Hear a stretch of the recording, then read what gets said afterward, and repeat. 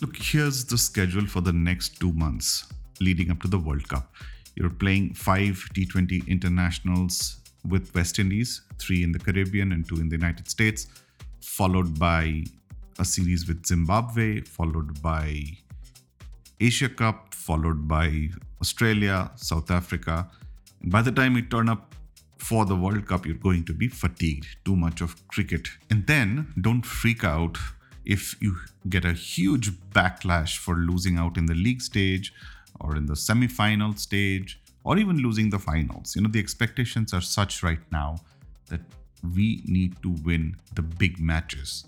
And the scheduling that has happened insofar and what is lying ahead of us is the recipe for a perfect storm. There is going to be a stress on the players who continue playing. There will be a stress on those who sit out in the bench. And then there is confusion all over as to who is the final 11 at the park during the World Cup. And what's worse is you turn up to press conferences and give lame duck excuses to very pusillanimous questions. Right? We didn't bat well. We could have fielded better. We missed our catches. Guess what? Let me share a secret with you. We know that. What we don't know is why.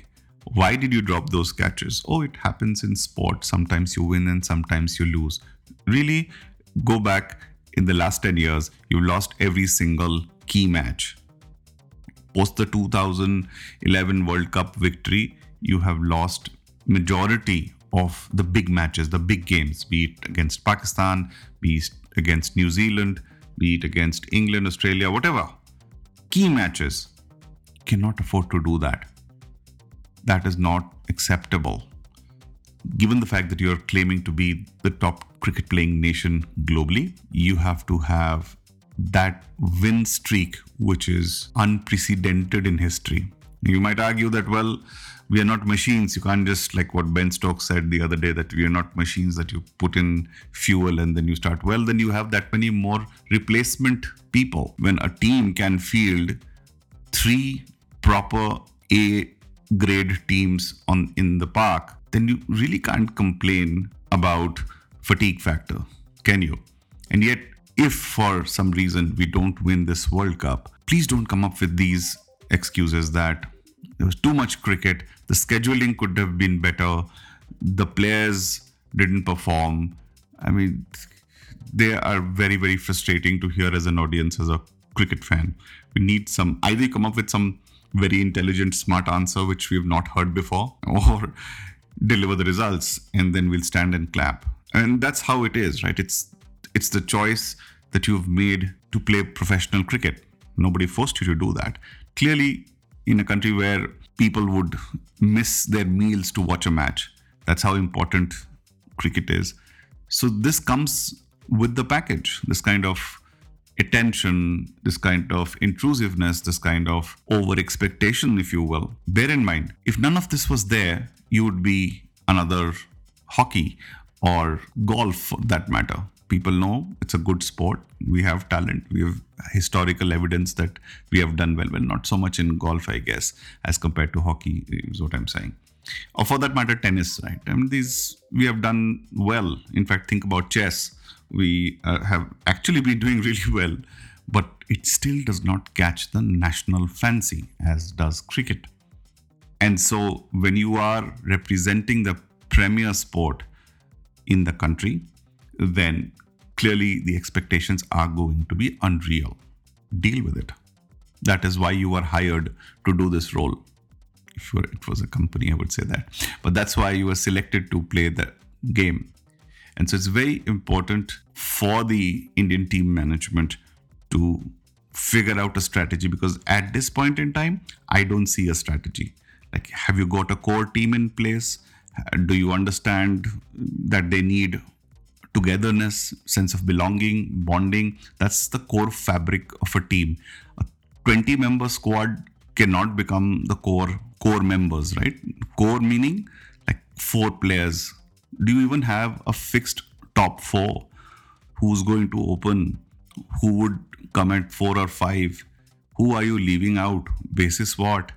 I mean, there are a ton of questions, and nobody, and if any of the anchors, be it Mr. Bhogle or Gaurav or Mr. Gaurav Kapoor, okay, or any of the other gentlemen, fine gentlemen who, regularly interview the cricketers, why don't you do a session? I mean, I think Mr. Akash Chopra can do a very good job in this, like top 10 tough questions. Ask them, right? Just ask these top 10 politically incorrect questions, right? Straight up, and then see what the response is, right? Instead of asking, oh, what do you think? And they have these prepared remarks. They are so memorized. It's like how we used to write in our class 10 and class 12 board exams, right? Memorize the question and then vomit it out the next day. Every single press conference is exactly like that. It's expected questions, expected answers. I mean, like, seriously, where is the involvement? Where is the engagement? Where is the real deal? We don't see any real deal at all.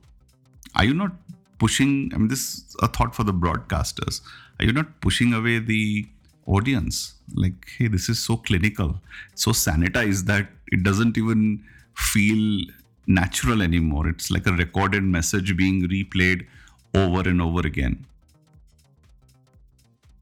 End of rant. Well, I mean, to be fair, look, we understand there are challenges and there are things in your control and things not in your control.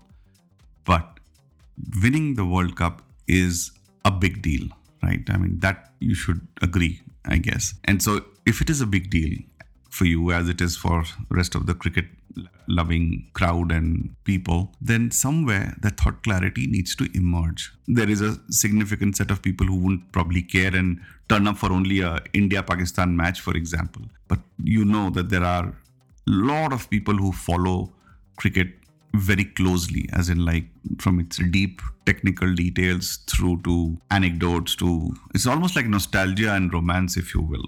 So for the sake of such fans, and I happen to be a cricket tragic in that sense, please do share what is your strategy somewhere in some press conference. Share it and don't give that repetitive, pre-decided, sanitized version. And I know I'm thinking of Rahul Dravid, and Mr. Dravid would, let it go outside the off stump. But he would probably say, yeah, what else do we say? I mean, this is what it is. We believe in the process and we are working at it, and we're not supposed to disclose our strategy. And those kind of answers, like, we live in an information age. Everybody knows everything. And if you're thinking that, oh, people don't know what your strategy is, probably it's because they think you're confused. That's the other thing you might want to think about. And yeah, you could say, I don't care what they think about. Well, then it has to translate into results, favorable results. Then everybody shuts up. What's happening is it's not translating into favorable results, and therefore all these questions. Anyways, I said end of rant, so this is end of rant. But stay tuned to the Gyanban experience. In the run-up to the World Cup and during the World Cup, we'll hear many more such episodes, small episodes, where either there will be a vent, rant, appreciation as well. I mean, make no mistake, when you do well, the heart pours out, the tears flow, and of course, you get all the love and attention that you so richly deserve. On that note, stay tuned to the Gyanban experience. Find me on my social media handles on Twitter and Facebook. That's hashtag Gyanban. That's GYANBAN. Or drop a note in the link below. There's a voice message link just scroll below and see. Leave a note, thought, suggestion, question, whatever. Happy to pick it up in the next episode and discuss further. Till we meet again, stay well, stay safe. Peace out.